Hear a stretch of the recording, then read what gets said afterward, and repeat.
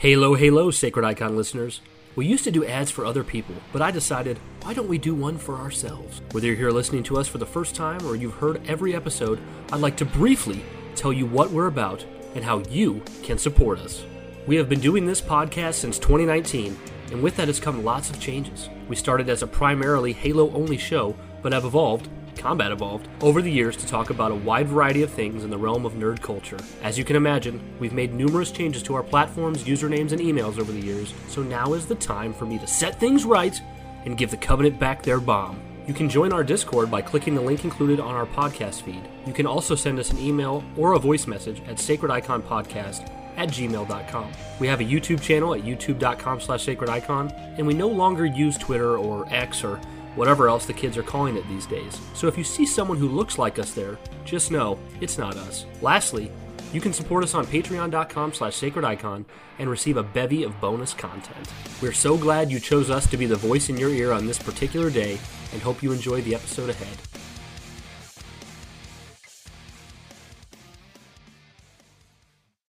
Hello everybody, and welcome back to another round of the Haruspis episodes here at the Sacred Icon Podcast. We are back with episode 60, ready to resume, take us back into this new little era.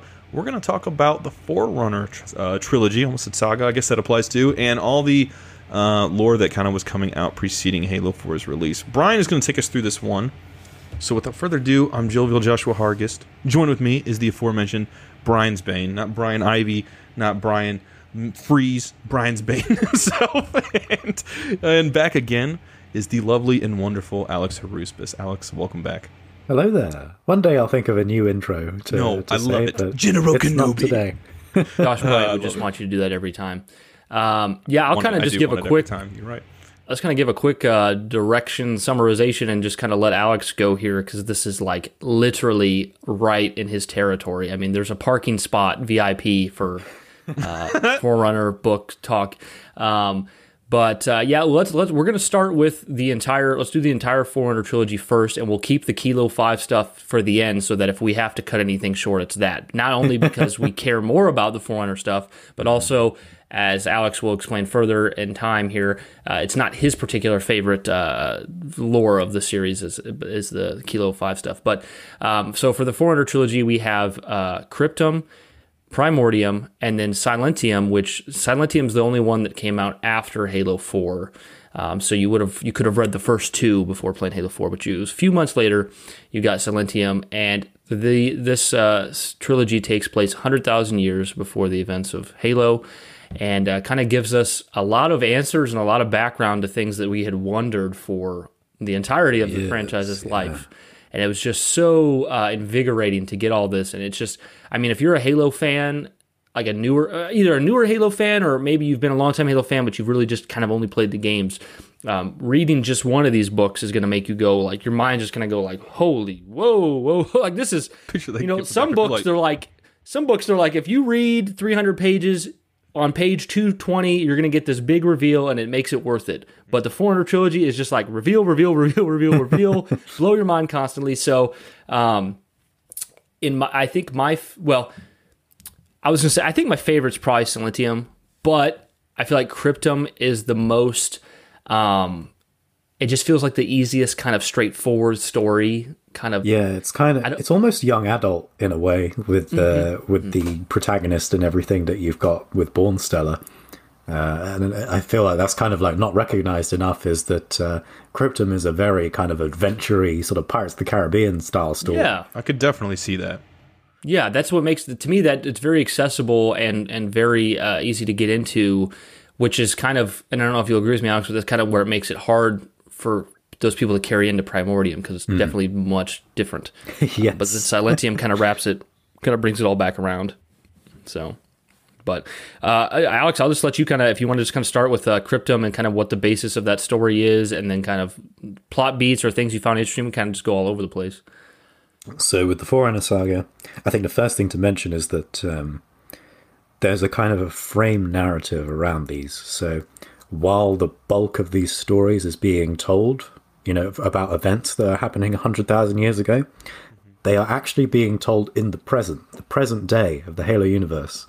each one has some kind of device where Oni is learning more about what's been going on in, the history of the universe. So with Halo Cryptum, it's something in the Onyx shield world called the Born-Stellar relation that they found. In Primordium, it's the testimony of Guilty Spark, who has been recovered from the wreckage at the Ark and of Installation 08. Who's telling the Oni ship of the UNSC Rubicon what has been going on with the Didact and everything in the past. And then Halo Silentium is a series of strings pulled from a monitor shell and a catalog unit, which was a sort of Forerunner device / person we'll learn more about later on.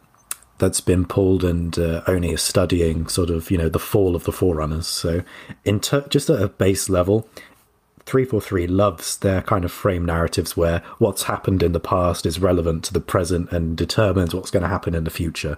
That's all over their storytelling. And that's one of my favorite aspects, right out of the gate, is that what you're learning about is relevant to what's going to happen. Mm-hmm. I definitely like the idea of that. Like, I actually didn't know all that stuff, and that's pretty damn cool. This is like literally like Alex euphoric time to be in. Very much so. They're firing on all cylinders.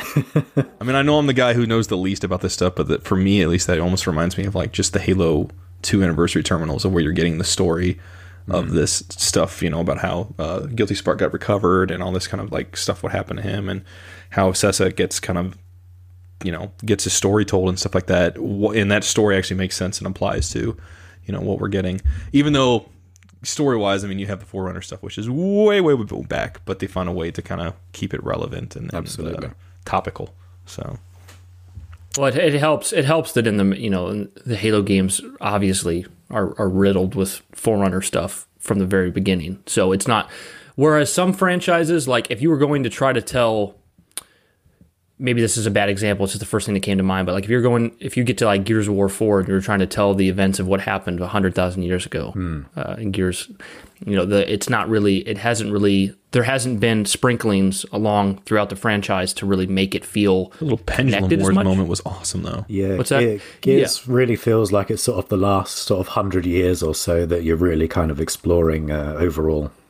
Yeah, exactly. Whereas Halo, even from the original game, there's this question of who are the Forerunners and these installations they've built and this technology. So having that story be told, both through these novels and then experienced through Halo 4, it just felt like a matter of time, which I think makes it work. Absolutely. So. I mean, when you look at the Halo games stories, when the Forerunners are sort of like brought into it, by the time you get to Halo 3 and then Reach, you kind of feel like it's telling the same story of you're getting this little peek into some kind of device or installation, and they never really go very far with it. And then the plot structure is just you blow it up by the end and move on. And I think that, there was... What that revealed to me was that there was really a sort of case of diminishing returns for not delving into the Forerunners and sort of using them as a way to open up a lot of doors for the future. And so when, it was announced that, we got Greg Bear to write a trilogy of Halo books about the Forerunners, I was like, this is everything that I've ever wanted. Yeah, this series. Pick your guys' brains just real quick about that. What was it like for you guys when this announcement comes out and they say this? I mean, where are you guys at mentally? Go ahead, Alex. Very much as I said, this is what I've been waiting for ever since I stepped out of that bloody escape pod on Installation 04, and I thought, what is this place? Who were the people who made this? What was their kind of, what was their daily life like? What, even before the flood. And, you can infer your own answers, but I was really interested to actually learn what those answers were. And I was thrilled, absolutely thrilled, that this was sort of 343's first foot forward in the story that they were telling.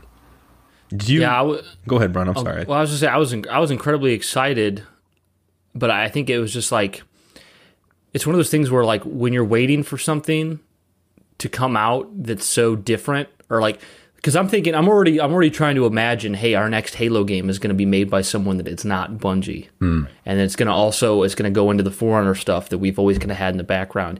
You get to this point where you're just you can't imagine playing it. You know, it's like Josh, when you first heard that Disney was going to make a Star Wars film, you're like, what? And it's going to have original cast members. You're like, I can't. Like, I can picture it, but I also can't. Like, what is that going to be like when I experience it, you know? And you almost kind of can't. It's kind of like, even like Infinite right now. Like, right now, you know, Infinite's been this thing we've talked about for so long, Halo Infinite. And all the Star Wars shows that have just been announced, Hayden and Ewan McGregor coming back. Yeah, yeah, it's like, man. Yeah, it's like, dude.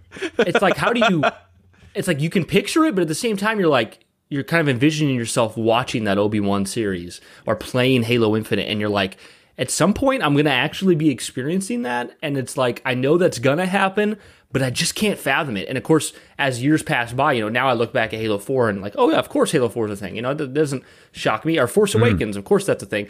But while you're waiting, you're just like, I can't imagine. And that's kind of how I felt with this Forerunner stuff. Reminds me how every time I'm like, before something I'm interested in is about to come out, I'm like, hope I live to see it. Hope I don't die. And then it comes out, and then there's like something else, you know, and then I'm like, hope I live to see it. Like, I remember Halo 5, I'm like, boy, I hope I live and don't die, because this year we're getting Halo 5, we're getting Force Awakens, and then now I'm like, hope I live to see Halo Infinite. You were saying that. You literally said that. We were playing video games in the basement, and on the way to MCC, you're like, I just hope I live long enough to play MCC.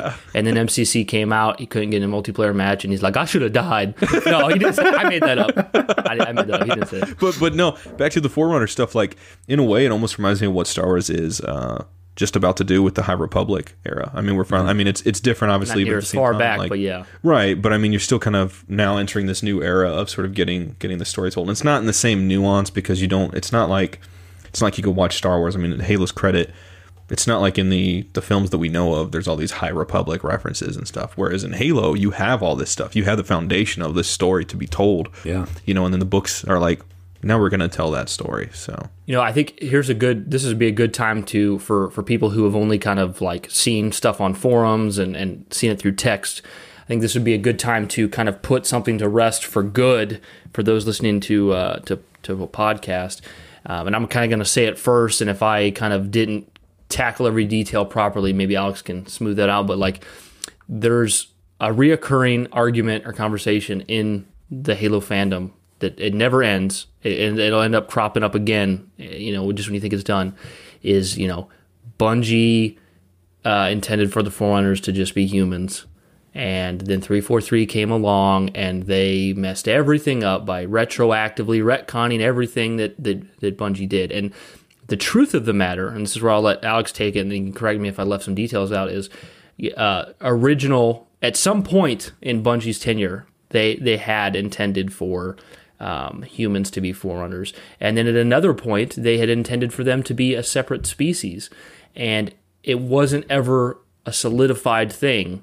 Both were kind of up in the air until 343 took over and decided to make that decision and go with it.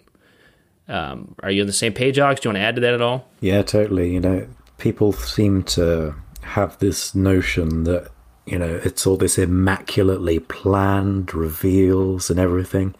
And yet, you speak to Paul Russell on Twitter, who was, you know, he's the guy, the godfather of Halo is one of his nicknames, because he named the series. He was involved in a lot of the early story stuff. And he said, "No, we were just making up as we went along. We were flying by the seat by plans.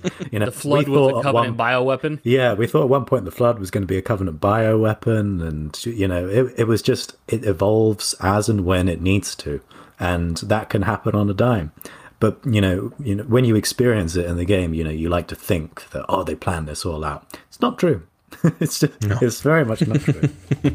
Yeah, I mean, because it's fair if you say you preferred the original idea for Forerunners, if you preferred that, that's a completely fair statement. But just to say that it was something that Bungie had immaculately planned and built up to structurally, and then 343 came in and said, nope, giant retcon, it's just not true at all. I mean, it's even fact that Halo 3 is the point where it was really solidified that they had introduced another concept for the Forerunners, that they weren't humans. Yeah, I mean, in the Bestiarum, which is the little booklet you get in the Halo 3 sort of special edition, That's where they introduced the precursors, as a tier 0 race that could accelerate evolution and everything. It's just a little name drop in there, but then we see the Iris ARG for Halo 3 and the Terminals, which were written by Frank O'Connor, none other, as well as Damien Eiler and Rob McLeese, if I'm not mistaken. It was a small team that worked on those, did an amazing job. And that's really the sort of divergence point where a lot of the kind of answers aren't quite what you were expecting. And I've seen some people say like, Frank went rogue and he just told his own story for the biggest game release like ever at the time. He was just able to go off and say, screw everybody else, I'm telling my own story. It's obviously not true. It was such a marketing front on Microsoft's side and Bungie's side that obviously there was a massive collaboration involved in delivering this story. So not all the parts align, and that speaks to just sort of how things were at the time. We know that Halo 3 had a very sort of chaotic development, and that its script was written by writing committees that they'd sort of hired and sort of edited upon by various people at the studio, Marty O'Donnell and the like. So it wasn't this sort of perfect crystallized thing that was so easily answered. And even, the obvious point to go to is Guilty Spark saying in Halo 3, you are Forerunner. But even in his quote there, where he says, you are the child of my makers, inheritor of all they left behind, there's a lot of wiggle room for interpretation, in that. In saying you are the child of my makers, you're still creating a separation between them. And so, he's not saying you are my makers. Mm-hmm. Yeah. I mean, and would you say, is it a fair conclusion for me to draw? I feel like, we're talking about how, Bungie kind of had touched on both ideas for the Forerunners and hadn't made a commitment, and that's where 343 committed. When Joe Staten released Contact Harvest, his kind of points more to them being the same race. Do you agree with that, or do you see it differently? Yeah, at the same time, there's this mendicant bias in the key ship where the prophets talk to, well, they're not prophets yet, but where they speak to him. And he says, my makers are my masters, but this rampant fragment that's been, kind of stuck on this ship for 100,000 years and is just kind of done with everything. Again, it's just like these things don't always align. And the way 343 kind of presents it is like, it's about kind of who you believe and, this unreliable narrator, which is inherent in a lot of their stories. You guys tell me if you feel differently, but I think it's just one of those things of like, people want so badly to believe this stuff happens or like has happened. It's like when I think about how I feel towards like Tolkien's work at Middle Earth, and even though I know it's not real, when I read it, and even when I watch like Fellowship of the Ring and it has that intro with Cate Blanchett doing the narration, I'm like, I'm so immersed in it that I can almost convince myself, just for better enjoyment, that like this is a thing that happened and it's an unwritten piece of history that's now being told. And I get with things like Star Wars, and things like, Halo and everything, that like you very much want to have everything feel so connected and so accurate with no missteps, because you want to feel like you want to buy into the believability of this being an actual thing, even though it's, it's a work of fiction and all that stuff. But, at the same time, it's like there's a level of sort of caring too much where that starts to seep in. Because for me, it's like with the Forerunner stuff, for example, I'm like, I just think it's cool we even got that story to be told finally, after all these years. I mean, do you guys agree more or less? Yeah. Very much so, yeah. I think the question that I'd be moved to ask those people is like, okay, what do you envision the story really being if it is just as simple as, oh yeah, we're the Forerunners? It's like, okay, what doors does that really open? Like, what's next? Because it's a pretty closed loop there. Whereas, you look at the way that they frame the story instead, which is the librarian specifically had this affinity for humanity, which came about from her own vanity, her own sort of the situation around her children with the didact and everything, and you get into these really complex kind of character motivations, and it opens up so many more doors around kind of like the society and history of this species and their relationship with humans and everything. It's like there's enough there to satisfy the next 100 years of Halo storytelling, whereas if you just roll with, oh yeah, humans, the Forerunners, moving on. Well, and I think that you don't go anywhere with that. Right. I think that kind of brings us back around to like, the feelings of excitement when Cryptum was being announced, because like Alex has already touched on, Bungie, in a sense, they're not even really doing anything wrong, but when they made Halo Combat Evolved, it was just the next game they were making. That's all it was to them. They didn't set out to make the Star Wars of gaming, or the next huge multi-set universe. And they just, the stars aligned, and it turned out being a great game on the Xbox. And, it sold so well, it made sequel after sequel. And as many people, as fans and many people on the outside that had influence with Halo were trying to make it something bigger, trying to build it up to be something more massive and cross-connecting with the books and media and all that, Bungie was saying, we're here just to make games. We just want to make games. That's why when they made Reach, they're like, we're going to make the game we want. We don't give a damn about your lore. I mean, it's a little unfair because I feel like the work they did with Halsey's Journal and getting Nyland to come back, they did care somewhat, but at the same time, kind of feels like not enough. So then, with 343 taking over, they're very much saying, the fans have wanted this. We're fans of Halo. We want it too. We're going to make sure that this stuff matters. And of course, it's up to you to decide whether they've done a great job with that or a bad one or somewhere in the middle. I mean, I feel like they did a great job, somewhere up to 5. And then kind of they've made some mistakes around the era of Halo 5. And now it kind of feels like they're back on a great path again with Shadows of Reach and, of course, Point of Light coming out in a few months, which we don't know much. Yeah, we don't know obviously everything about that yet because it's not out. But shout out to Pixel Flare for that incredible amazing cover. art. Yeah, dude, super good. Yeah, it's a really impressive artwork. But I was gonna say just kind of touch on some stuff in Cryptum and then kind of move into Primordium, because I think Primordium would be really cool for Alex to kind of talk about a lot of what happens in that, because that book is set where we're going to be in Halo Infinite. Yes, it very much is. Really interesting. Listen to people listening. Yeah, people listening who haven't read the book or don't care to. That's going to be, but are excited for Infinite. It's probably going to be really interesting. So, who's your favorite kind of character in Cryptum, Alex?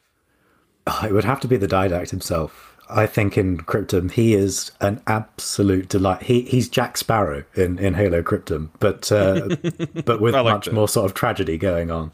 Yeah. He's unexpectedly lighthearted in that first book. You get this sense of like the weight he's carried with like having lost his children and everything, where he keeps them in his war sphinxes until they're destroyed, of course. But when I just always laugh that when he's awakened from the Cryptum and he learns, that he's on Earth, that the librarian moved him from wherever it was before to the home of humanity, and he just grumps around on his island for about 2 weeks before he actually does anything. At which point he's like, okay, I guess I'm going to kidnap you and we'll go off and have an adventure. Yeah, he's probably like, if go figure, she'd put me here. Yeah, of course she would. Yeah, my wife. But so like, I guess, Alex, if you want to kind of give some broad strokes and take us to the ending of that book so we can go into Primordium. Gosh, yeah. So the story of Cryptum is about a young Forerunner called Bornstellar. Bornstellar makes eternal lasting, his name is. He's born into this family of builders. So the Forerunner society is split up into these different castes. You've got the builders, the warrior servants, the life workers, engineers, and so on, miners. And they've sent him to go to Mars to live with miners and learn sort of a bit more about what it means to be kind of Forerunner, because he's this rebellious, young kid who doesn't really have a leash around him. He's not mindful of his like responsibilities and everything. And he's terribly bored of all that. So he goes, I want to go out on an adventure. I want to find some treasure. He dreams of finding the Organon, which is this legendary precursor device which can reactivate all precursor sort of artifacts across the galaxy. It's like this legendary thing. where he's like, oh yeah, I'm going to find the Holy Grail. That's that sort of approach. And he believes that he's found it on Earth because one of the AIs that he's sort of living with on Mars tells him like, oh yeah, there's treasure on Earth. You should go and go find that.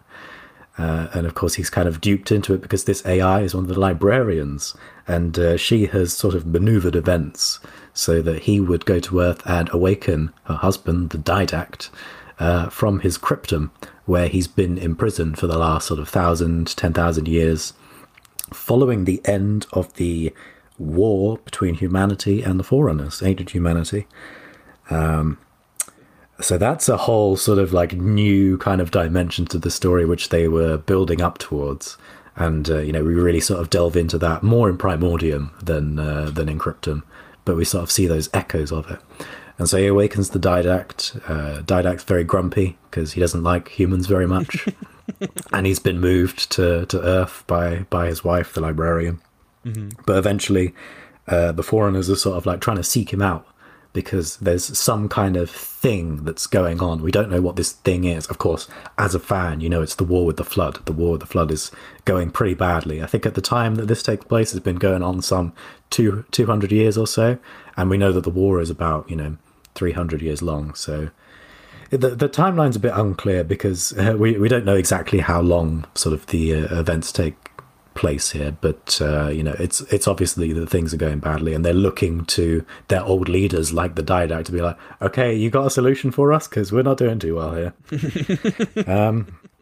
And so Didact sort of like, he's awakened and he's not really sure what's been going on. So the internet, the domain has been a bit unreliable recently because Mendicant Bias, as we'll later learn, has been sort of like suppressing Forerunner access to it.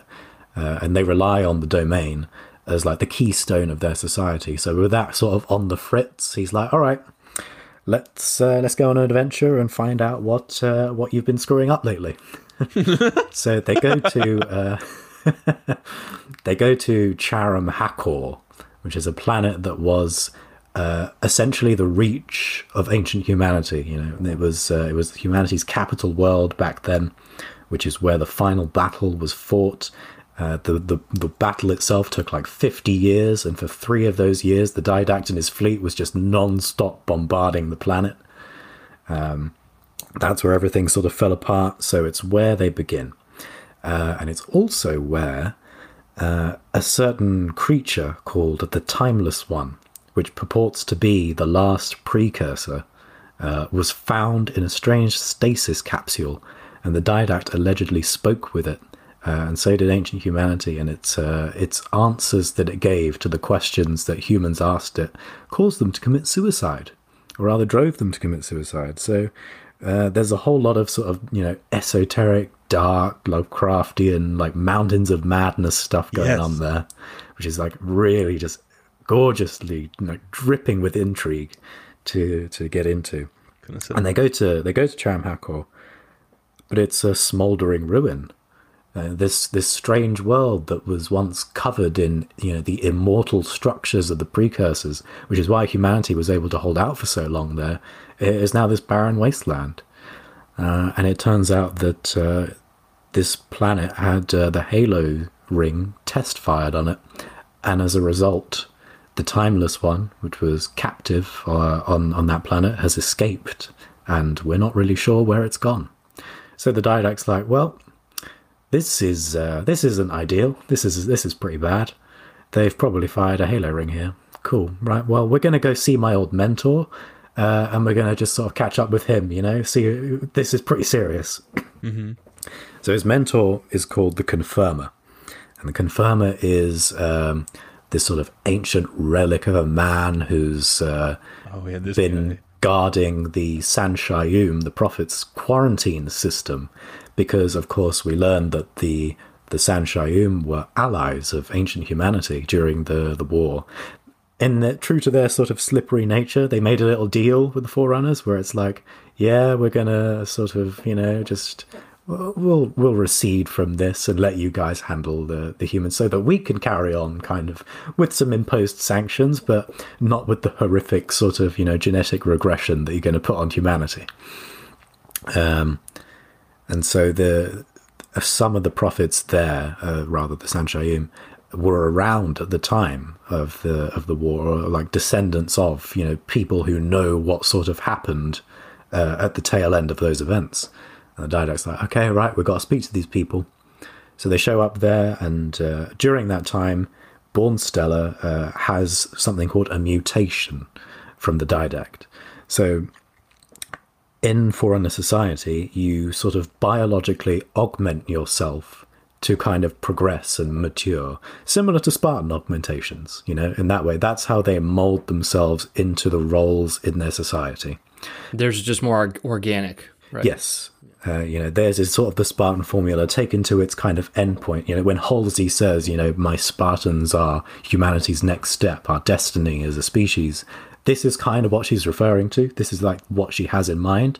It's very much what the librarian has in mind for humanity as well, is that these kind of augmentations will mold humanity into a society that kind of is very similar to the Forerunners, which, as we learn across the books, is something we really don't want to happen, because the thing about the Forerunners is that they were, you know, terribly imperialistic sort of, you know, rulers, which we're seeing unfold, of course, with the Mantle storyline in the present series.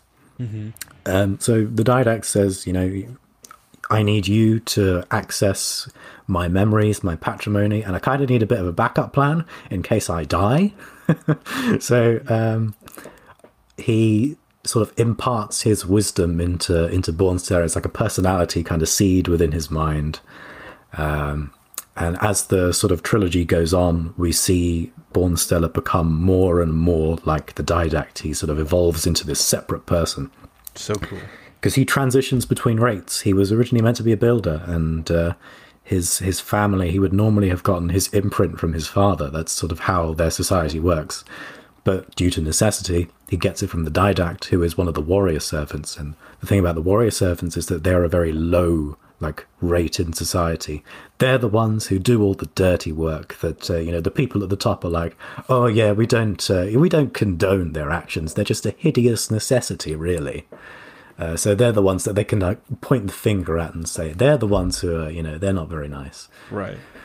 So they go to the Sanshayim world, and that's where everything well, first of all, the Didact starts necking all of his mentors' vintages. He's been collecting all these bits of alcohol from the Sanshayim, who've been kind of bribing him over the years. And as the Didact learns more about what's been going on, just how badly they've been screwing up, he just starts drinking, as one naturally does at the end of the world.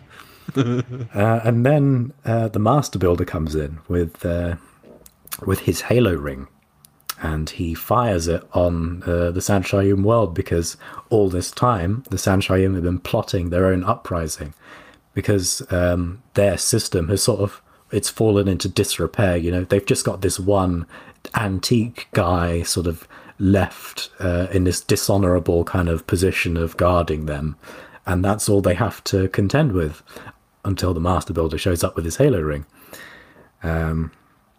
So he captures the Didact, supposedly kills him, although we don't find out in this book exactly what happens to him.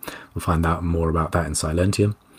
And Bornsteller is returned to his family, where they're like, oh boy, you've been doing some stuff, haven't you? This isn't quite what we had in mind. And eventually, because of the firing of the ring, this is decreed to be a crime against the Mantle that the Master Builder has committed. So he is put on a tribunal at the Forerunner capital world, which Bornsteller attends as a witness. And that's where, you know, at the seat of power, where all the Halo rings have been recalled to be decommissioned because of this, you know, use of power, that's when Mendicant Bias comes in. And Mendicant Bias locks down, like, everything at the capital, including Forerunner's armor, because they're so reliant on their technology. And the AI prepares to fire 5 of the rings there, just completely wipe out the seat of government. The imprint of the Didact in Bornsteller's head, you know, that's where it's kind of awakened, and he sort of guides Bornsteller, because he and the Master Builder were the ones who created Mendicant Bias. Now, this isn't made textually explicit, but it seems that Mendicant Bias was created from the composed human essences of ancient humanity. So there's kind of a mirror between Mendicant Bias and the Promethean Knights that the Didact would go on to create. They're sort of, cut from the same cloth, essentially. And they sort of escape in this like escape pod, and they see just like the sheer scale of this battle as the Forerunner fleet jumps in, and they're trying to blow up all the Halo rings there.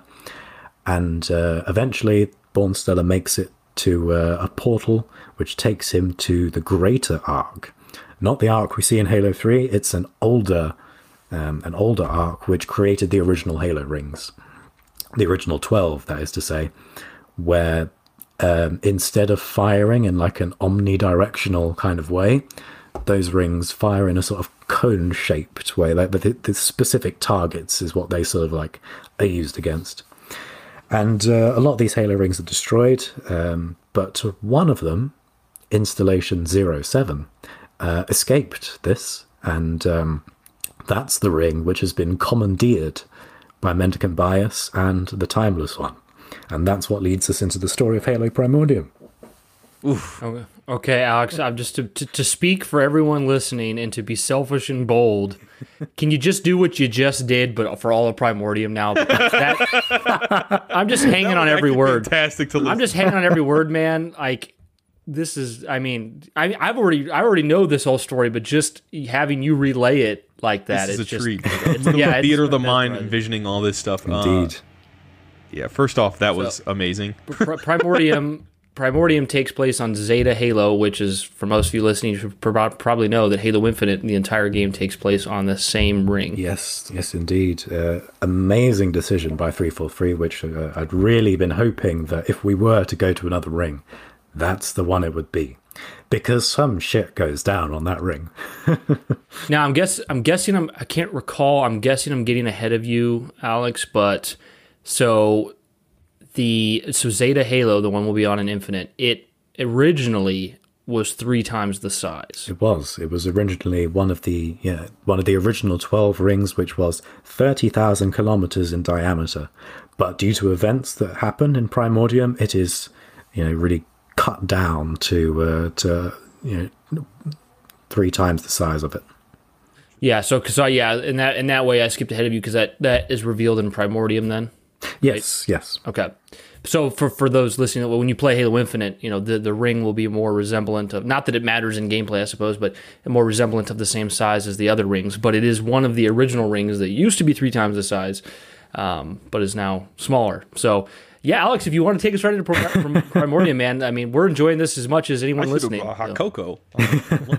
Yes. Blanky. Yeah. Gosh, Primordium, yeah. So this is the one that people have the most kind of trouble reading because it follows the story of Chakas. And Chakas is a character who's introduced in Halo Cryptum. He is the sidekick sort of Bornstellar. Him and his friend Ryza. They hang out with Bornstellar on Earth. They kind of guide him to the Didact because they're all part of the Librarian's plan as well. And when they get to the San Shayum capital system, that's where they're sort of like sectioned off from the story. The Master Builder captures them as well, and he deposits them on Installation 07. And that's where Primordium picks up, is Chakas is essentially falling down to the ring in this capsule, and he awakens to find that there are other humans on this ring, a bunch of other humans from unrecognizable populaces. And they call themselves the Tujedsa, or the people is what that word translates to. And the person he sort of befriends is a woman called Vinevra. Some interesting things around Vinevra, because she is paralleled in a lot of ways to Cortana. She has these interesting like back tattoos, which seem to, like, in their design, echo what Cortana has in Halo 4. So there's some every time that she's sort of brought up, there's a lot of like imagery of like blue things and sort of like puns around that, which kind of connect with her character. So I'm not sure what like the sort of explicit connection, or if there is even one intended there, like what that is. But her role in this story is like the guide, similar to Cortana in the games, because she has a particularly tuned like Gaius, or however you want to say the word, gas or Gaiash, For me, I usually say Geash.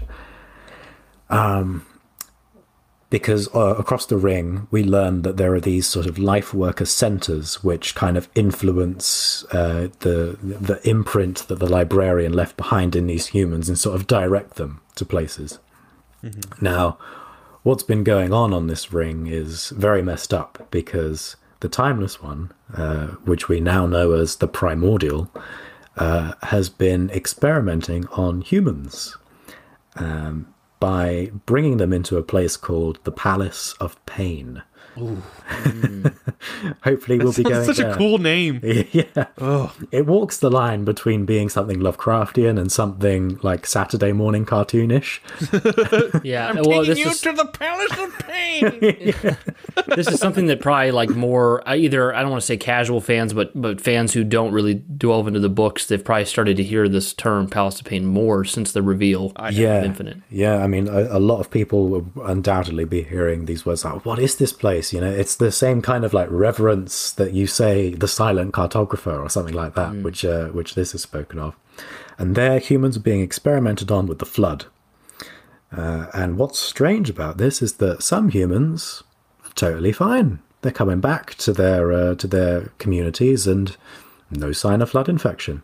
And the Primordial is really trying to figure out what the hell is going on here. Even this ancient precursor doesn't have the answers.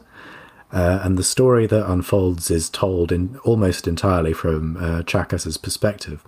But, as I mentioned earlier, there is also the frame narrative of these stories.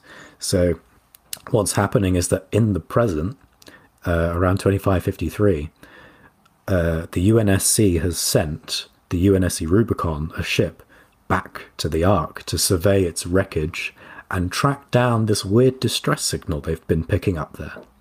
And what they learned this distress signal was none other than 343 Guilty Spark, the charred remains of what's left behind after we blow him up with that Spartan laser.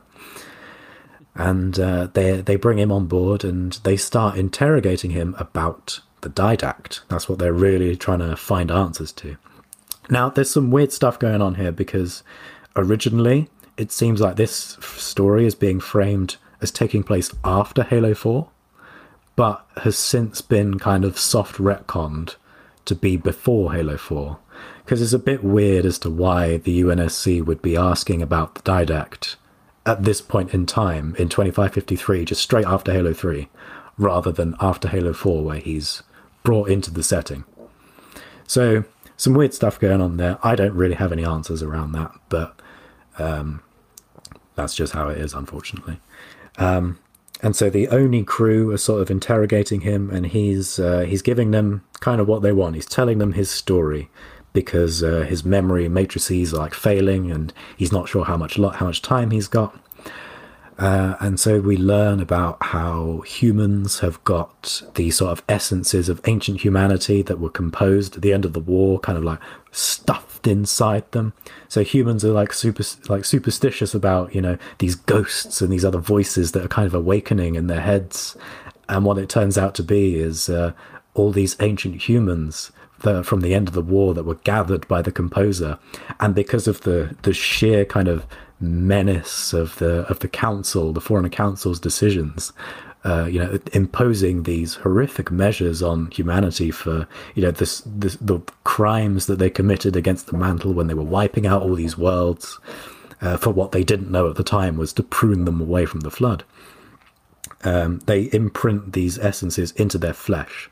So one of the humans that is inside Chakas is the Lord of Admirals, Forthenko, who was sort of, the military leader of ancient humanity during the wars and the personal nemesis of the Didact.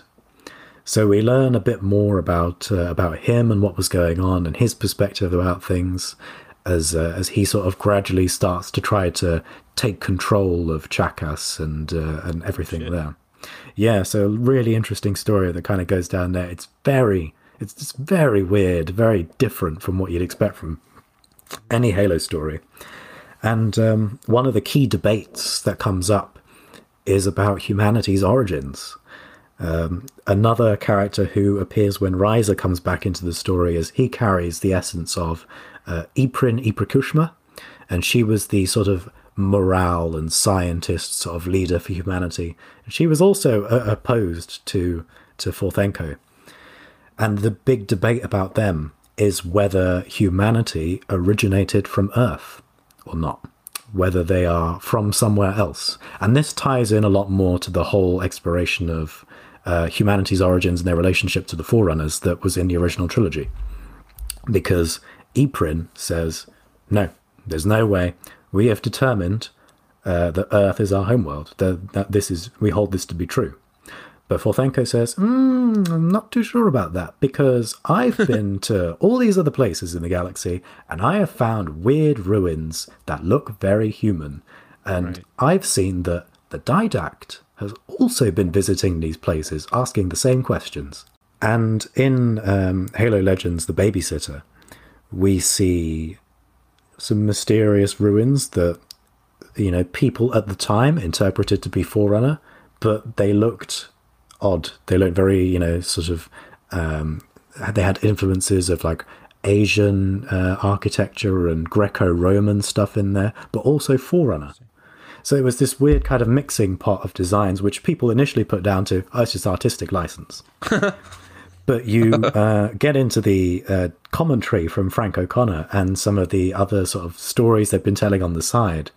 And what Frank says is, no, this is deliberate. This is setting up the next kind of big mystery around, ancient humanity and the Forerunners and everything. And in Halo Evolutions, the anthology novel, there is a story in there called From the Office of Arthur William Iqbal, or William Arthur Iqbal, I can never remember his name, where he talks about these ruins. And he says, well, it's really weird, isn't it? Because there's some human in there, there's some Forerunner in there, what is going on? And what sort of the kind of conclusion that Primordium paints here is that there may have been a time where humans and Forerunners were the same species, not separate as we know them now, but many, many millions of years ago, the precursors might have initially conceived humans and Forerunners as the same species, and then they diverged in their evolution separately on different worlds.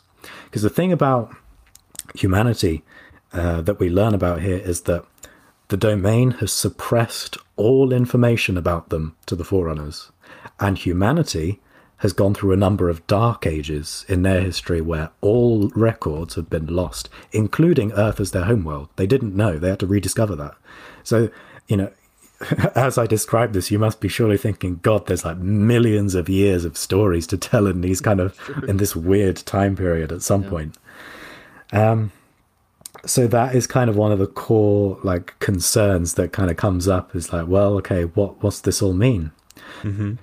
And this happens, of course, amidst a lot of walking and roaming and hiking and wayfaring across Installation 07. I think that's one of the main complaints people have about this book is, God, it's like Lord of the Rings. There's so much bloody walk. People compare it to Lord of the Rings. I was going to say the same thing. But you know what? It's damn interesting walking as far as I'm concerned. Yep. There's various sort of encounters that kind of happen. There's this bit where Chakkas and Gamelpar is the sort of grandfather of Venevra. He's the old man who their sort of mentor. And they accidentally walk into a Gravemind's lair. Oh, shit. And you can imagine how absolutely terrifying that must have been. So they're just like, we're going to walk the other way now and just sort of get out of here. Yeah. They encounter these weird Forerunner sort of monitors called, they don't know that they're monitors at first, but Jean Mender, Folder of Fortune, is one of them, who is this life worker guide, and she sort of explains what's been going on with the Forerunners on the ring. There's been some civil war between them here with the orders that Faber, the master builder, has been giving them, and all these sort of unsanctioned experiments, all these horrific things going on. And the Forerunners who have been like being infected by the flood there. It's just this whole mess of chaos on the ring where the worst possible like things that could happen to you in this setting are happening to everybody. And Chakas and Venevra and Gamelpar are just trying to survive on this horrific environment. Eventually, of course, Gamelpar passes away. Unfortunately, he dies relatively peacefully, and his final words to Chakas are revealing Venevra's real name, because she is using the name of her mother. In human culture, they have like secret names and stuff like that. Yeah. And as I was saying earlier about, the hints around Cortana, we never actually get told what Venevra's real name is, but I suspect that that's what Greg Bear was really kind of gunning for, is that her name is like Cortana. Which is why if we ever get another Cortana in the story, like we might in Halo Infinite, it'd be really cool if like that's her name, just for that sort of like connection. Yeah. Of course, eventually, Chakas gets brought to the Palace of Pain himself as the Lord of Admirals is really sort of like growing in his mind. Venevra, her Gaiash, is kind of getting worse as these like Lifeworker towers are really pulling her and these other humans to the palace to be taken. And that's where we sort of learn what's really been going on, is like the ring, Installation 07, sustained heavy damage from the battle at the capital in Halo Krypton. And because it's been taken over by hostile forces, Mendicant Bias and the Timeless One, the Primordial, one of its fail-safes has activated where the ring is on a suicidal collision with a planetoid, so it's just going to get blown up. You may remember in like the terminals for Halo 1 where Guilty Spark says, there are all these like long plans and protocols for when our rings are turned against us. This is one of them. If it gets taken over by a hostile force, it's going to crash itself into a planet and kill everything on it. Bad day. Blow itself up. Yes, it's a bad day for everyone. It's a bad day for the humans on there. It's a bad day for the Flood on there, because they obviously don't want to die. It's a bad day for Mendicant Bias and the Timeless One. So they're like, guys, we need to work together on this. So what Mendicant Bias does is he's been taking all these humans in and he's been merging them with the Flood to try and interface with the Forerunner controls, because they've infected Forerunners as well on the ring. So if by, recombining them, they can sort of interface with the cartographer and all these other sort of systems to maneuver the ring in such a way that the planet will pass through it rather than crashing onto the planet. So it will go like through the middle. But of course, that's dangerous as well because of the gravitational forces, which are going to, cause a real strain on the ring. And so when this happens, that's why the ring gets shed down to a much smaller size in the end, is because it's been so heavily damaged that it will literally fall apart if it's not sort of reconfigured. But I'm getting ahead of myself there.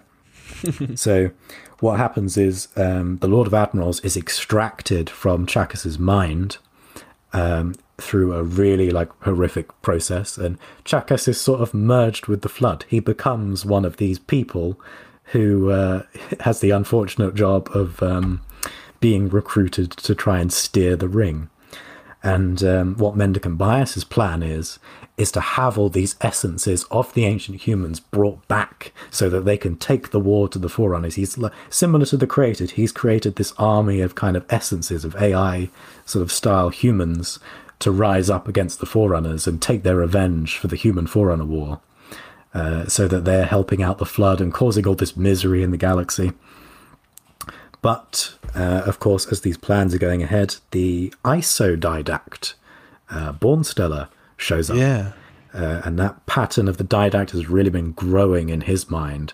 So we sort of get a parallel scene between what happens in Krypton, where he speaks to Mendicant Bias, and that happens here, where he says that he knows Mendicant Bias's original sort of true identity, and he is one of his makers.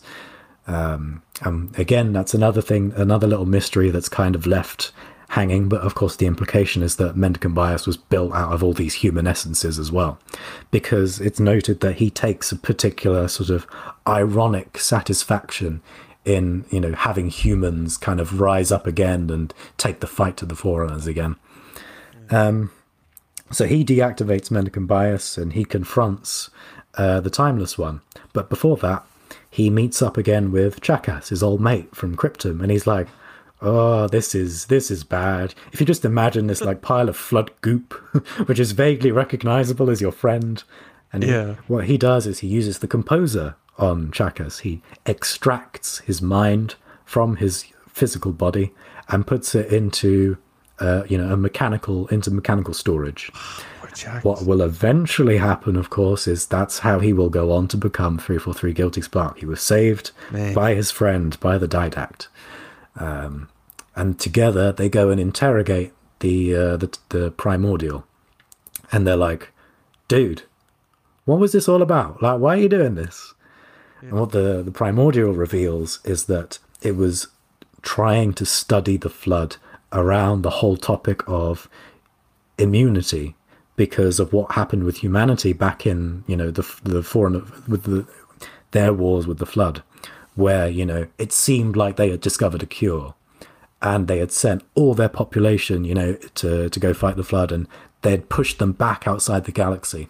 But what it has found, the answer it has discovered, is that this was all part of a larger plan.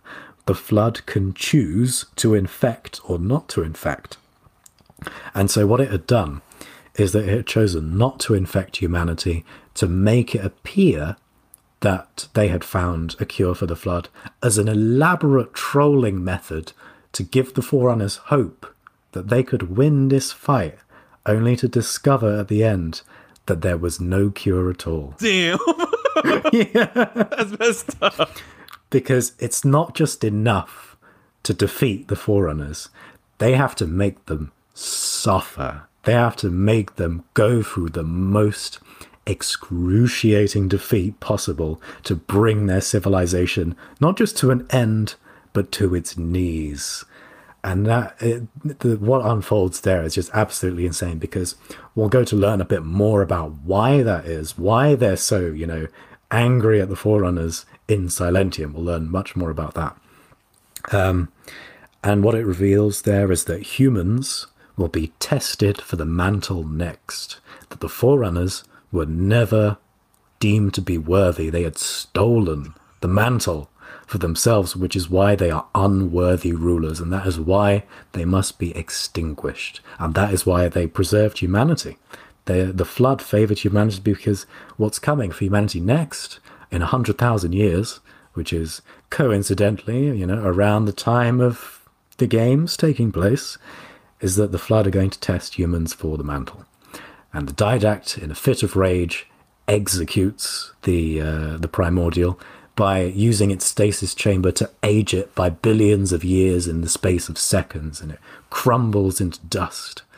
But the unfortunate reality of this is that this was just another part of the Primordial's plan, because what effectively this does is, while it kills the physical representation of it, this consciousness goes on to live in the flood hive mind and goes on to become the grave mind that we will encounter, of course, in the games.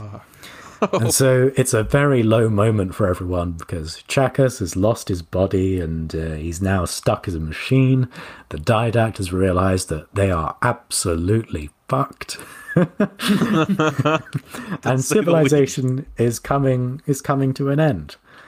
And that's kind of the note that Primordium sort of ends on in that part of the story, except, of course, for the present-day storyline, where Chakas reveals that all this time he has been searching for the librarian. And while it's believed that she died on Earth when the halos were fired, he thinks that he's found a different answer and that she's still out there. And after all this time, he thinks he's found where she is. So what he does is he puts the crew to sleep of the ship after they try to kind of eject him from the ship. And he takes over the ship and he's like, I finally know where to find her. And that's where the book ends. Oh, that's some good ass sizzle in that. And we didn't get the third one until after Halo 4. Yeah, so originally Silentium was meant to come out in December of 2012, so that would have been a month after Halo 4. But there was a slight delay as some sort of rewrites were going on, as is natural with these sort of things. They get pushed around as they really wanted to ensure that all the details kind of aligned with the game story. And as, things go in the publishing world, different sort of release windows are targeted. So it was pushed to March. So we had a good 4 months or so of like, oh God, how's this story going to end? Because, of course, we had the Didact show up in Halo 4. Right. And at the time, the belief was that he had been killed by the Master Builder in Halo Cryptum when he's captured. We didn't know for certain, but that's what the librarian says, is that, oh, I'm pretty sure he's dead, so, you're my new husband now. Wow. This is one of the things that confuse people so much. I guess this is one I'll say is a fair confusion, is that the Didact we face in Halo 4 is the Didact, and the one from this novel Primordium we just went through is the ISO Didact. Yes. So, and the whole imprinting and having your mutation imprinted upon you and becoming the same, that's something I'll give people slack on, and it's a little out there for. Before we get into the last one, what was that like for you guys when it gets to the point where he gets to the Timeless One, like he's having that confrontational discussion? Was it like, I mean, Brian's described that to me before, and it's just like the theater of the mind that does for me is just like almost like you described it earlier as almost like this Lovecraftian type thing. It sounds both horrifying and like so stimulating. Oh yeah, you know what I mean? Like, oh yes, it's the promise of these kind of answers, but with these answers, you are getting like madness induced within you for their truth. Because that's the thing about the Timeless One, is that he destroys these people by telling them the truth, not lying. And I always love that in a villain, is that when something is revealed that is actually true, not just something to manipulate these characters. Right. Yeah. Yeah. I for me, it's kind of embarrassing to think that, because at the time of this would have been 2012, I would have been about 20, but I still kind of had this, even though I was fully aware of 343 taking over Halo, fully aware of Bungie being done, like that, I'm in the thick of it. Some part of me, like, there was so much depth to all of this history and background of the Precursor, the Forerunners, the Floods, Origin stuff. There was a part of me that was kind of like, I was wondering how much, I guess the simplest way I'll say it is I'm like, man, did Bungie have this planned all along? Because it was so well done. I mean, obviously you have Greg Bear doing this. There was some part of me that was just like, this is so detailed and so almost feels well orchestrated that I'm like, okay, is this what Bungie had in the Halo Bible since 2001? The illusion you want to craft. Yeah, which is that's not the case at all. Obviously, as come to learn later, but. Wow, did they? This was just. I mean, it was mind blowing. This stuff. Yeah, I mean, it sounds like it's even for the people involved in this. It enriched the universe double over, at least right off the bat. We were getting these stories kind of unfold in January each year. So January 2011 we had Cryptum. January 2012 we had Primordium. And the thing about that is that obviously that's the same year that Halo 4 came out, and yet nobody. Not a single person ever thought that the composer would be what would be, going up against in Halo 4, that would be the sort of core plot device, because it doesn't feel like Greg Bear is ticking off a checklist to say, oh yeah, and the composer, that was shelf in Halo 4. Think about that. It just feels so naturally integrated into that story, and it tells it so well. The entire trilogy feels naturally told. Yeah, really, absolutely. Well, Alex, you want to take it? Now, before I say that too, now we were going to cover some Kilo 5 stuff in this, but not only, I'm speaking for others here, not only is it not as interesting, but it's like I said, it's not Alex's favorite thing. With Alex taking us step by step through this so beautifully, and we're going to have him go through Silentium now, and we're kind of we've kind of set up 90-minute schedules for this stuff. We kind of got roughly half hour-ish left. Do we want to... Alex, I'm going to completely leave this up to you. How much time do you want to spend on the Kilo 5 trilogy on either this week or next week? But how much time do you want to spend on that? Let's go for next week. Let's get me in higher spirits to talk about that. Okay. So we'll try to kind of wedge that into the next episode. And I think it's fair to say you'll have less to say about that. Maybe. Yeah, I probably won't go through in as much detail through the plots and everything, but I'll go through the general sort of picture. Sure. Okay, well, take us through Silentium. We're ready. I gotta hear this. Halo Silentium. God, this is still my absolute favorite Halo book. And not just that, but just a genuinely excellent piece of science fiction literature. This, of course, came out couple of months after Halo 4, we were all asking, what is this story going to be? We knew, similar to Revenge of the Sith, where Darth Vader's getting in the suit, Anakin's getting in that suit. We knew that this was going to end with the Halo rings firing, or life in the galaxy being silenced, and that story coming to, its natural end. And that, of course, is the great tragedy at the heart of the Halo universe. We're effectively living in a post-apocalyptic setting, and we don't know it, but we're gradually becoming more and more aware of it. Because what this story is really about is the immense sacrifices that the Forerunners make to get their answers and to get a future for the galaxy after the rings have fired. Because when we pick up at the start, the librarian and her life workers are on Earth, cataloguing these humans to go and take them to safety on one of the Halo rings, which we'll later see.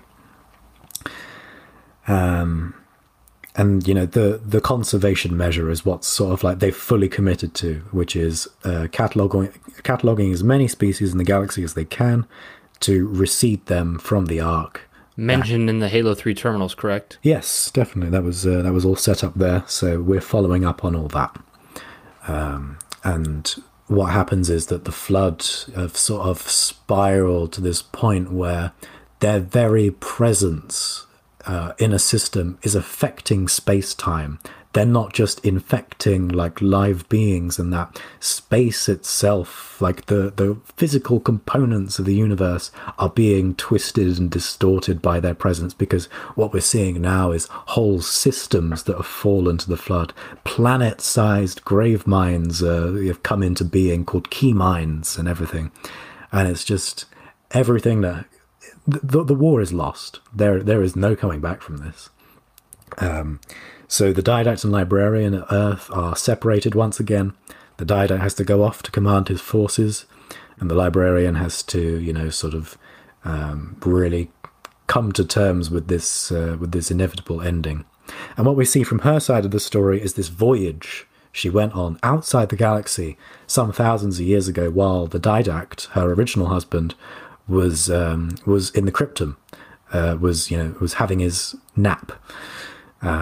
She was really playing the political game to stay relevant, to keep her rate sort of, politically active, because the Builders were taking all the power. The Master Builder and his corrupt faction, they were, promising the Council all these riches and glory with the Halo rings and everything, all these amazing construction projects, which was going to consolidate their power. And everyone else was getting phased out. All their sort of culture and traditions and that were being suppressed. And there's a whole lot of like interesting stuff around that, which we learn more about through the eyes of other characters. So what the Librarian does is, okay, well, we're going to do a voyage to a spiral galaxy outside of our own. And right there is where we're going to find the origins of the Flood. So we're going to build a ship, and a ship takes like tens of years to build. And we're going to get a crew of 7 Forerunners, and we'll go out and we're going to, find our answers. So that sort of unfolds, and then we cut back and forth between her and the Didact, the original Didact, who it turns out has not been executed by the Master Builder. He has been put in an even worse situation. So what's happened here is that he awakens on this derelict ship, which the Master Builder has put on a flight plan and a course to what's called a burn, which is a solar system that has completely fallen to the Flood. And so this is very much a fate worse than death. This is what he's been doing to his political enemies, is stuffing them on these ships, putting them to stasis, and then sending them off to the Flood. The Didact awakens with another warrior servant called Sharp by Striking, and a builder, a lady called Maker of Moons. She was the one who pointed out all the flaws in the original Halo rings and was like, we need to improve these designs. We need to make sure that they fire like omnidirectionally rather than in this cone-shaped nonsense. And the Master Builder was like, yeah, that's a good idea. Thanks for that. Now off to Flood space you go. Oh, wow. Nobody's going to challenge my influence. This was my idea.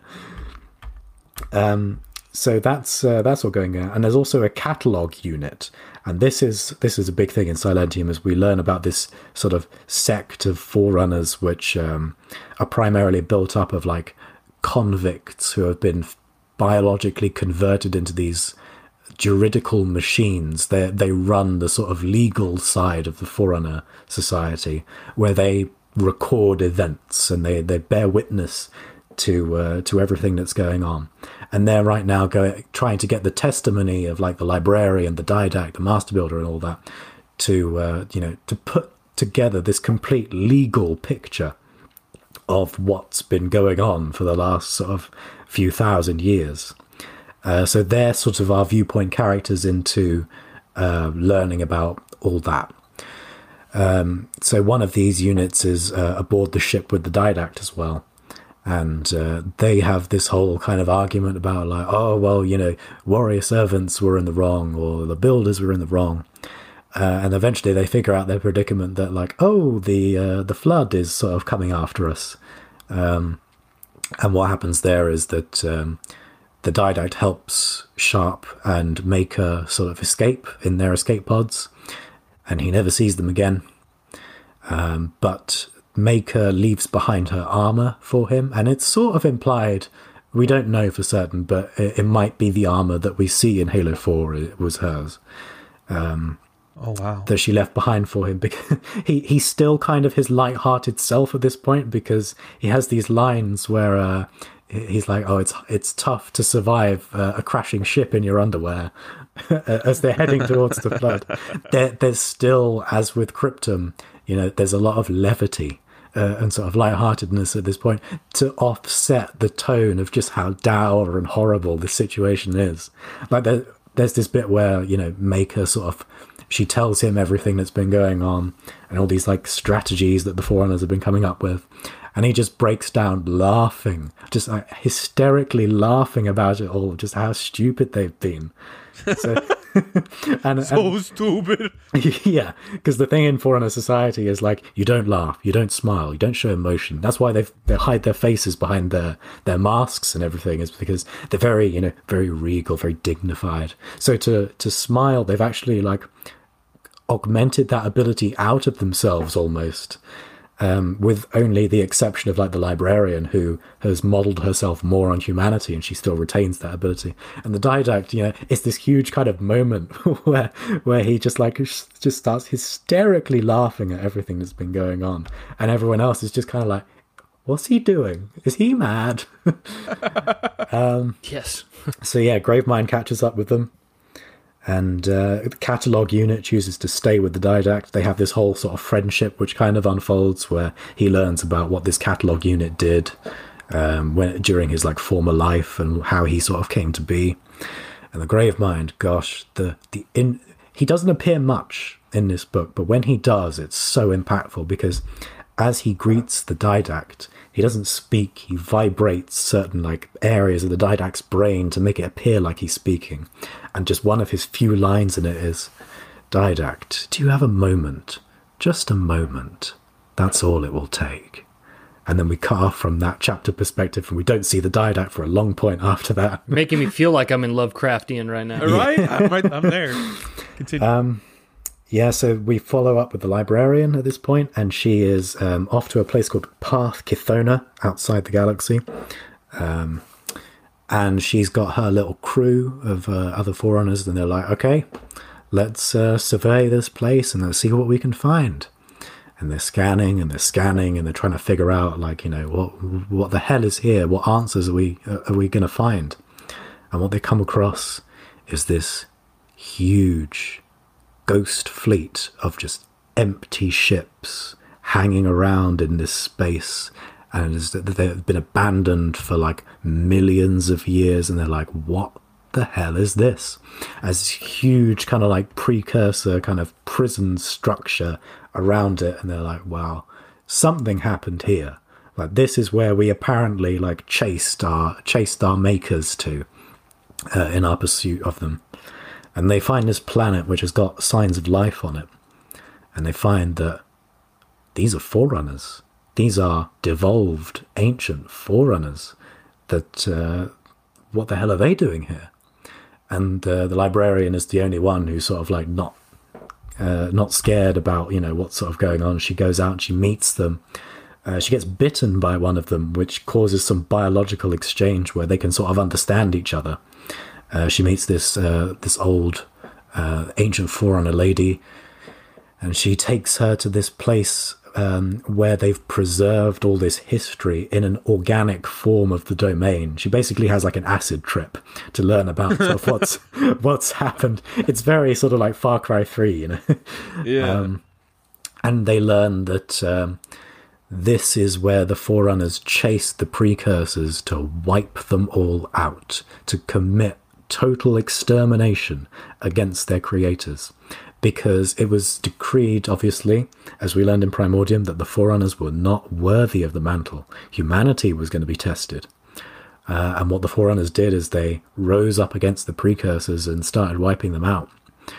But we don't know for sure whether the precursors were planning to wipe out the Forerunners because they weren't worthy, or if they were just going to leave them alone.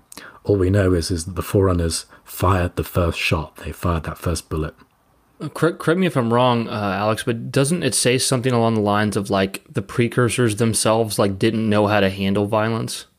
So they were so awed by the capacity that their creations had for destruction that they didn't do anything about it. They just let it happen. They were like, we want to experience this because we've not felt this before. We've not had our creations kind of rise up against us like this.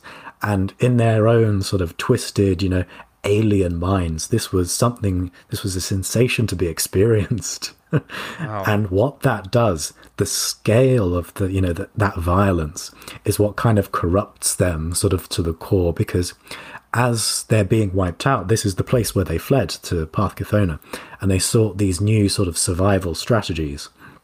One such strategy was the creation of the Timeless One, the Primordial as we came to know it, which is now the Gravemind.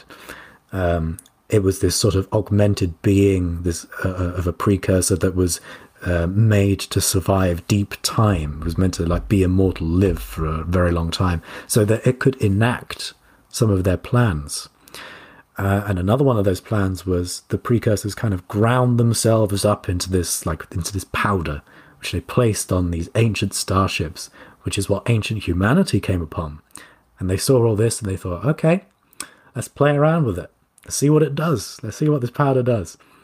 So this is what takes place over the passage of 10 million years, that this powder has become defective. It has been, it's been corrupted and everything. And so the humans start putting it on their dogs. Well, they're not actually dogs. They're called the Feru, but it's sort of their equivalent of dogs at the time. Oh, okay. And this is made fun of quite a bit in the Halo lore because it sounds ridiculous, but of course, in the actual telling of it, it's really good. And at first, it's like, oh yeah, these sort of stimulants, this powder is making them more docile. It's it's really good sort of for our pets. Let's keep using it. And eventually it makes the Feru sterile, and they start exhibiting these weird growths. And because they've been living with humans and Sanshayum, they sort of get affected by it. And these cannibal cults start emerging where humans are eating the fleshy growths on the Feru, and the Sanshayum are like eating it as well. And it's very sort of like zombie apocalypse vibe, where they all start eating each other and they all start trying to set up these horrific kind of ways of like tricking people into getting infected and everything. So that's all very interesting. And that is the earliest stage of the flood. It was basically Dawn of the Dead. And of course, what we've seen now is the reveal that these are the precursors. These are our makers. This is what they've become. And they chose to become this. They saw all the violence and the hatred and everything that they were given by the Forerunners. And they found it good. They liked it. So that's what they became, is they became this twisted mirror of like what they were. So the domain, this repository of galactic information of life and its celebration of our interaction with the cosmos, That's what the Flood are. But the evil version, they are the twisted mirror of like misery and everything that the precursors now want to inflict on all living beings for the pain that they went through as they were, genocided by the Forerunners. Adds a lot to I am a monument to all your sins. I am a monument. It's all summed up in that line, just that one line. And that is what the librarian discovers. And she goes back to, Forerunner space like, God, we screwed up. Because here's the thing. The domain, we learn, is its own kind of sentient entity. And for millions and millions of years, it has been trying to warn the Forerunners about what they did. Because this was all suppressed by their ancestors. No, the story is that the precursors left us in charge of the galaxy. That's how it happened. Anybody who says different is going to get, executed. And there are just a few fragments left of the truth that the librarian sort of uncovers, including this one foreign being called Boundless, who was part of like this defunct rate, this defunct caste of society, which got completely shut down because she got a bit too close to the truth. And the domain has been nudging her findings to, the Forerunners, because the thing about the domain is it has a set of rules, and it can only relate information which is already known. So that's like the one data point it has on the truth of what the Forerunners did. And it's been pushing this to the surface, and the Forerunner government has been pushing back to ensure that the truth kind of never gets out. But the domain violates its own rules on occasion, and we see that happen a few times in the Forerunner saga, because it speaks in Cryptum directly to Bornstellar with everyone who's ever been in the domain, and it tells him, preserve is the one word it tells him, and that's kind of what the Forerunners do with the conservation measure. It's like, you guys are fucked. There's no coming back from this. The best you can do is save everyone else, in whatever way you can. That's kind of like the message it essentially imparts, which is what Bornstellar and the librarian are committed to. So we pick up again with the Didact, and he's come back miraculously. He's been sent, he's been imprisoned, tortured by the Gravemind, and he's had his influence kind of imparted within him, and he's been sent back to the Forerunner Ecumen, or what remains of it at least. And the appearance of it is like, this legendary hero that we sort of shunned before, he's returned to us, and he's got all these new ideas about how to defeat the Flood, which of course is where we bring in the composer and his whole plan with humans to create the Promethean Knights, because he doesn't want to fire the Halo rings. That's what he's always been committed to. To fire the rings is an unthinkable crime, and it's the one thing that he will never do, never. And the fact that they're even considering this is how they've lost their way. And so this is the course he's committed to. So we sort of see his plan unfold as he meets with the librarian again and his double. And they have their big argument of this is how we got to do things. You're a poor copy of the Didact if you believe that firing the halos is right. Because, of course, the ISO Didact, Bornstellar, this is what he believes, this is what we got to do. Our time of the Forerunners has ended. It's time for humanity to pick up the pieces and to do things right where we got things so horribly wrong. But the Didact, he believes in Forerunner supremacy. He believes that only the Forerunners are worthy of holding the mantle. So he's going to do anything, sacrifice anything it takes to ensure that they don't fire the rings, so that their sort of status quo is maintained. And this is the point where the precursor artifact on their planet activates, and they learn that these star roads, these immortal kind of constructs of the precursors, these are what have become the real threat now. Not just the Flood, but these things which can smash through planets and move stars across the galaxy.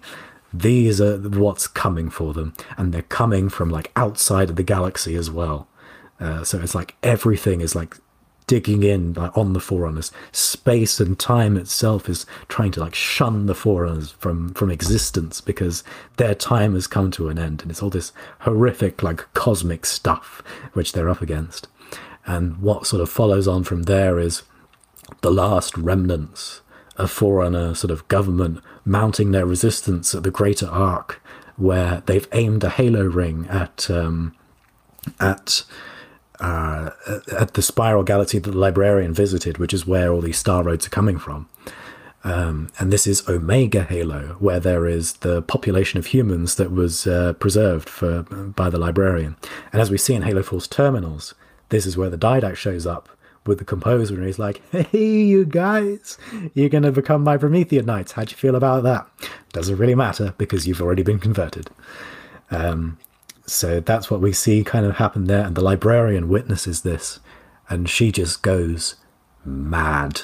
Like, we see her in the games, you know, she's very dignified, very calm, very regal, very sure of herself, and in this moment, she loses control. Like, Catalog is noting, like, oh my god, even this, like, you know, this being which has been made just to record stuff that's happening is like, oh, she's mad. She is so mad.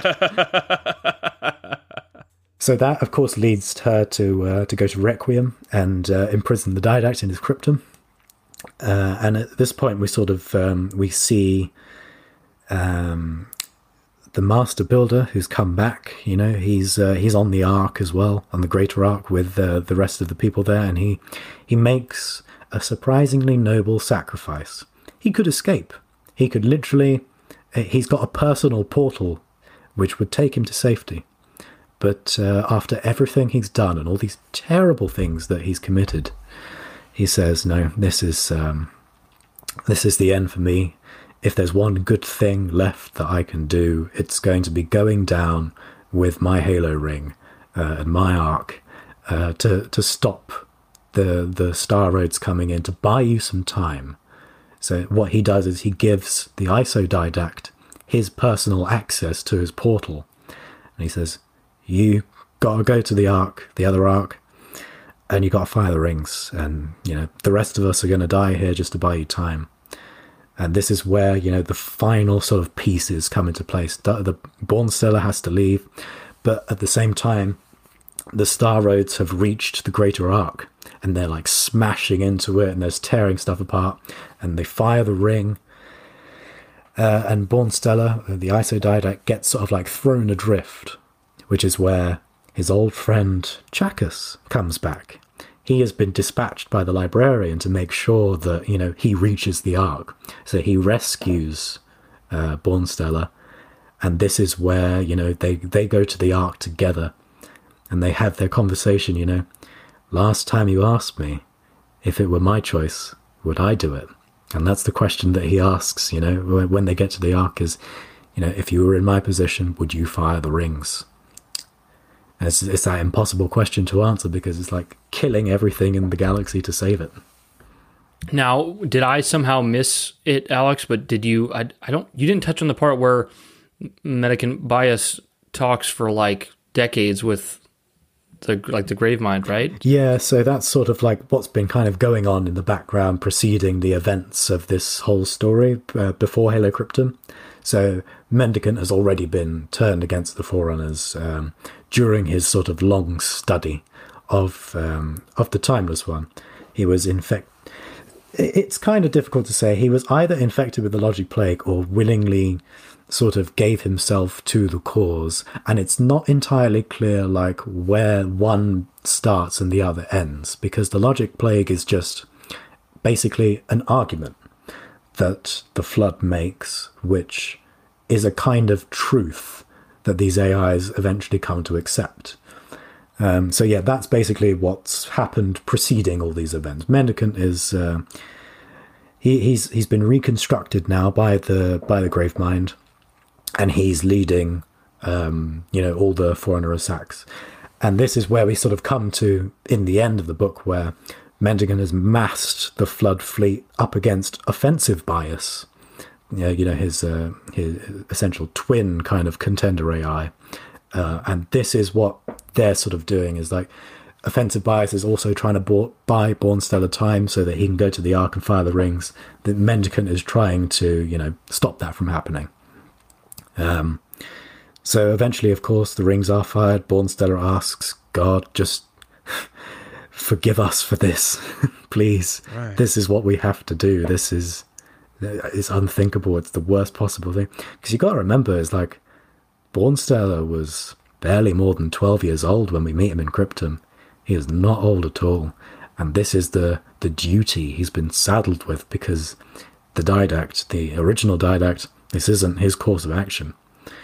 And that's sort of the note kind of the book ends on, is they fire the rings, everyone dies, the Didact is imprisoned, and Guilty Spark starts losing his mind, because the Didact sends him off to Installation 04.